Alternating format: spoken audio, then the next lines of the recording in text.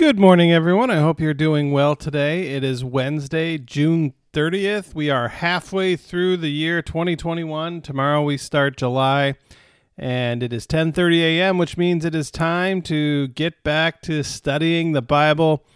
Missed you all last week. Had a great trip, but now I'm back, and we are starting a new book of the Bible today. We are starting Hebrews. Hebrews chapter 1, the book of Hebrews, book in the New Testament. A book, we don't know who wrote it. Some people early on thought it was Paul. Paul might have written it in Hebrew, then translated it into, maybe Luke translated it into Greek. But the more people have studied it, the more they thought, this doesn't feel like Paul. It's different than anything Paul's ever written because it's not a letter. It actually starts like an essay, then in the middle kind of transitions to like a sermon, and then finishes like a letter. And so if Paul had written it, it would probably start with like, grace and peace to you from God our Father in heaven. But that's not the way it starts. It starts like an essay. So we don't really know who wrote it. Martin Luther believed that Apollos wrote the book of Hebrews, but we don't know who wrote it. It's more polished and eloquent than most of the other books of the New Testament. And it's thought of as like a masterpiece, that it was really well written and has a lot of good stuff in it. So that's why we're studying it. And just a little bit of timeline here. Some scholars believe it was written 63, 64, maybe through 69. So basically in the 60s of the first century. So the book of Hebrews, it's got some good stuff in it. And I appreciate you joining me for the study and hope you learned some stuff. And we will jump right in. Okay, verses 1 through 4. Verses 1 through 4 says, Long ago God spoke to our ancestors, and many in various ways by the prophets. But in these last days he has spoken to us by a Son, whom he appointed heir of all things, through whom he also created the worlds. He is the reflection of God's glory in the exact imprint of God's very being, and he sustains all things by his powerful word.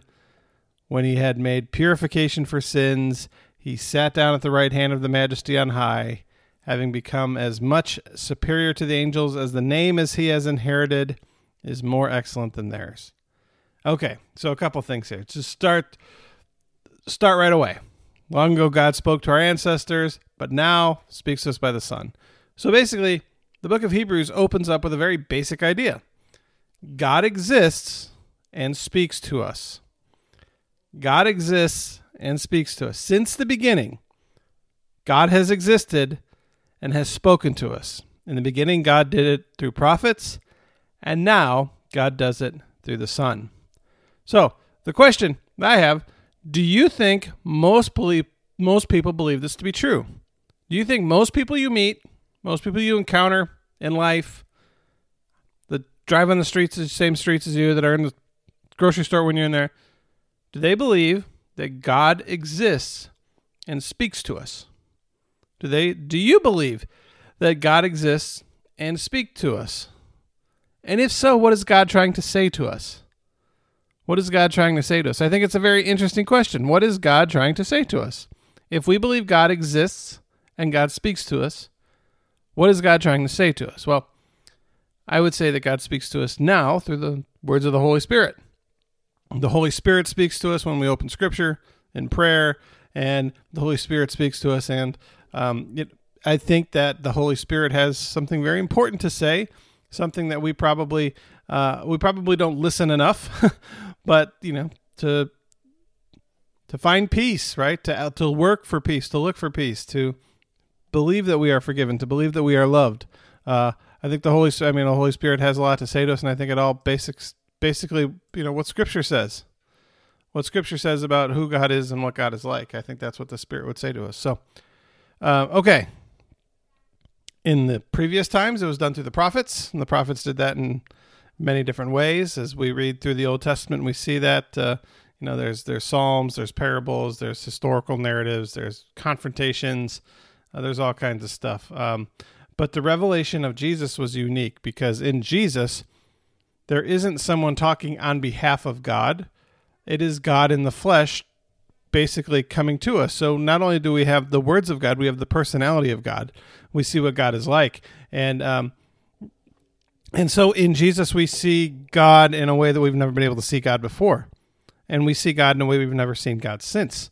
We see the very nature of God. We see the personality and the person and the way that God talks and the way that God treats others and stuff like that. And so we as Lutherans, Martin Luther talked about something called the canon within the canon, meaning that the gospel is the most important part of Scripture. It's the cradle that holds Christ. It is that which tells us who God is and what God is like.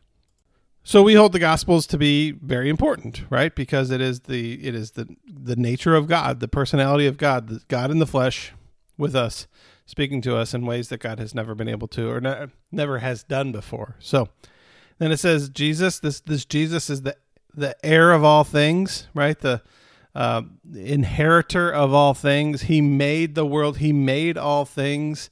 And he is the beam of God's glory. He is that which we see God through, right? It's, the idea is that we haven't actually ever seen the sun, right? We see the rays of the sun. We haven't actually, there's things that we don't really see, but we know are there, like the wind, right? We can't see the wind, but you can see what the wind does. And so basically Jesus is the beam of God's glory, meaning that, you can't see the Father, but because of Jesus, you know the Father is there and you can see the work of the Father all through the world. And then I love this, is the exact imprint of God. Jesus is the exact imprint of God. And we can think about, waves as imprints, but the idea basically is that Jesus is like the exact likeness of God, like a stamping a coin, right? Every coin is the same. And so, Jesus is stamped with the stuff of God in a way that human beings aren't. We are begotten, not made, or he is begotten, not made, where we are made. And so, Jesus is the exact imprint of God. Basically, the writer of Hebrews is putting Jesus on the level of God so that those who are reading, remember this is written to the Hebrews, right? The people of Israel, most likely to a community in Jerusalem, most likely to a people who grew up Jewish and who are having a very difficult time understanding the divinity of Jesus. And so the argument here is that Jesus is not an angel. Jesus is more than an angel, that Jesus is on the same level as God the Father, as Yahweh. And so, this is radical stuff for them at the time. And so then it says, well, what did Jesus do? Well, Jesus purified our sins. There's this external purification. We are made pure. We are made holy. We are made righteous by someone else, not because we've done anything, which is really, really in contrast to what the Pharisees are saying, which is if you want to be made holy, if you want to be purified, you have to do it yourself. And so this says, no. Jesus did that for us. And so again, something pretty controversial in contrast to what people have been told at the time. So those are the first 4 verses. And then basically the rest of the chapter here is explaining or proving that Jesus is above the angels, right? That proving that Jesus is not one of the angels and that he is above the angels. So we read verses 5 and 6. For to which of the angels did God ever say, "You are my son, today I have begotten you"? Or again, "I will be his father, and he will be my son"? And again, when he brings the firstborn into the world, he says, "Let all God's angels worship him." And so again, it's all about Jesus being above the angels. Jesus is superior because he is the object of the angels' worship. He is not one of the angels worshiping, right? They worship him. He does not worship among them. This is what we see in Revelation chapter 5, verses 11 and 12. He says, "Then I looked and heard the voice of many angels, numbering thousands upon thousands, and 10,000 times 10,000. And what were they doing? They encircled the throne and the living creatures and the elders. In a loud voice they were saying, 'Worthy is the Lamb who was slain to receive power and wealth and wisdom and strength and honor and glory and praise.'" So the Revelation has this image of all the angels, all 10,000 times 10,000, right? encircled, gathered around the throne, saying, "Worthy is the Lamb who was slain." So the angels are worshiping Jesus. So Jesus, therefore, is not one of them, right? Jesus is superior. Jesus is superior to them. And God the Father calls Jesus God and Lord through the Psalms. And so we see this witness of God saying that Jesus, the Messiah, the promised one, the anointed one, is above the angels. And so basically, if you're a first century Jewish person who's learning about Christianity and trying to understand who Jesus is, this is really helpful. This is really helpful. Now, for you and I, we might already have this basic understanding that Jesus is not an angel. Jesus is above the angels. But if you're trying to figure out how Jesus fits into your religion, this religion that you grew up with, this religion that is the truth as far as you know, how does Jesus fit in? This is something that's really helpful. And then we'll just jump ahead to verses 13 and 14. This will be the end. But to which of the angels has he ever said, "Sit at my right hand until I make your enemies a footstool for your feet"? Are not all angels spirits in the divine service, sent to serve for the sake of those who are to inherit salvation? Okay, a couple things here. Jesus is superior to the angels because Jesus is sitting. Jesus sitting at the right hand of God, says it in verse 13. Then if we go back up to verse 4 or verse 3, he sat down at the right hand of the Majesty on high. And so Jesus is sitting in, basically, Jesus' work has been completed, the work which was done on earth, the work of dying on the cross, the work of rising again and ascending into heaven. Jesus' work is done, and so Jesus is sitting. But the angels are not sitting. They continue in divine service. Continue in divine service for the sake of those who are to inherit salvation. So the angels are continually at work on our behalf, continually at work working for us, those who are going to inherit divine salvation, right? And so they never get to relax. They never get to rest. And so the question then is, when we get to heaven, will we be relaxing or will we be working? Will we be relaxing in heaven, in paradise, or will we be in divine service, right? For the sake of those who will inherit the kingdom, who will inherit salvation. I think it's an interesting question. If we think about what our image of heaven is it, sitting in a hammock, relaxing, or is it going to work? Going to work for the sake of the kingdom, in divine service, doing things for God, doing things for those who are to inherit salvation. Is there something in between? What does heaven look like?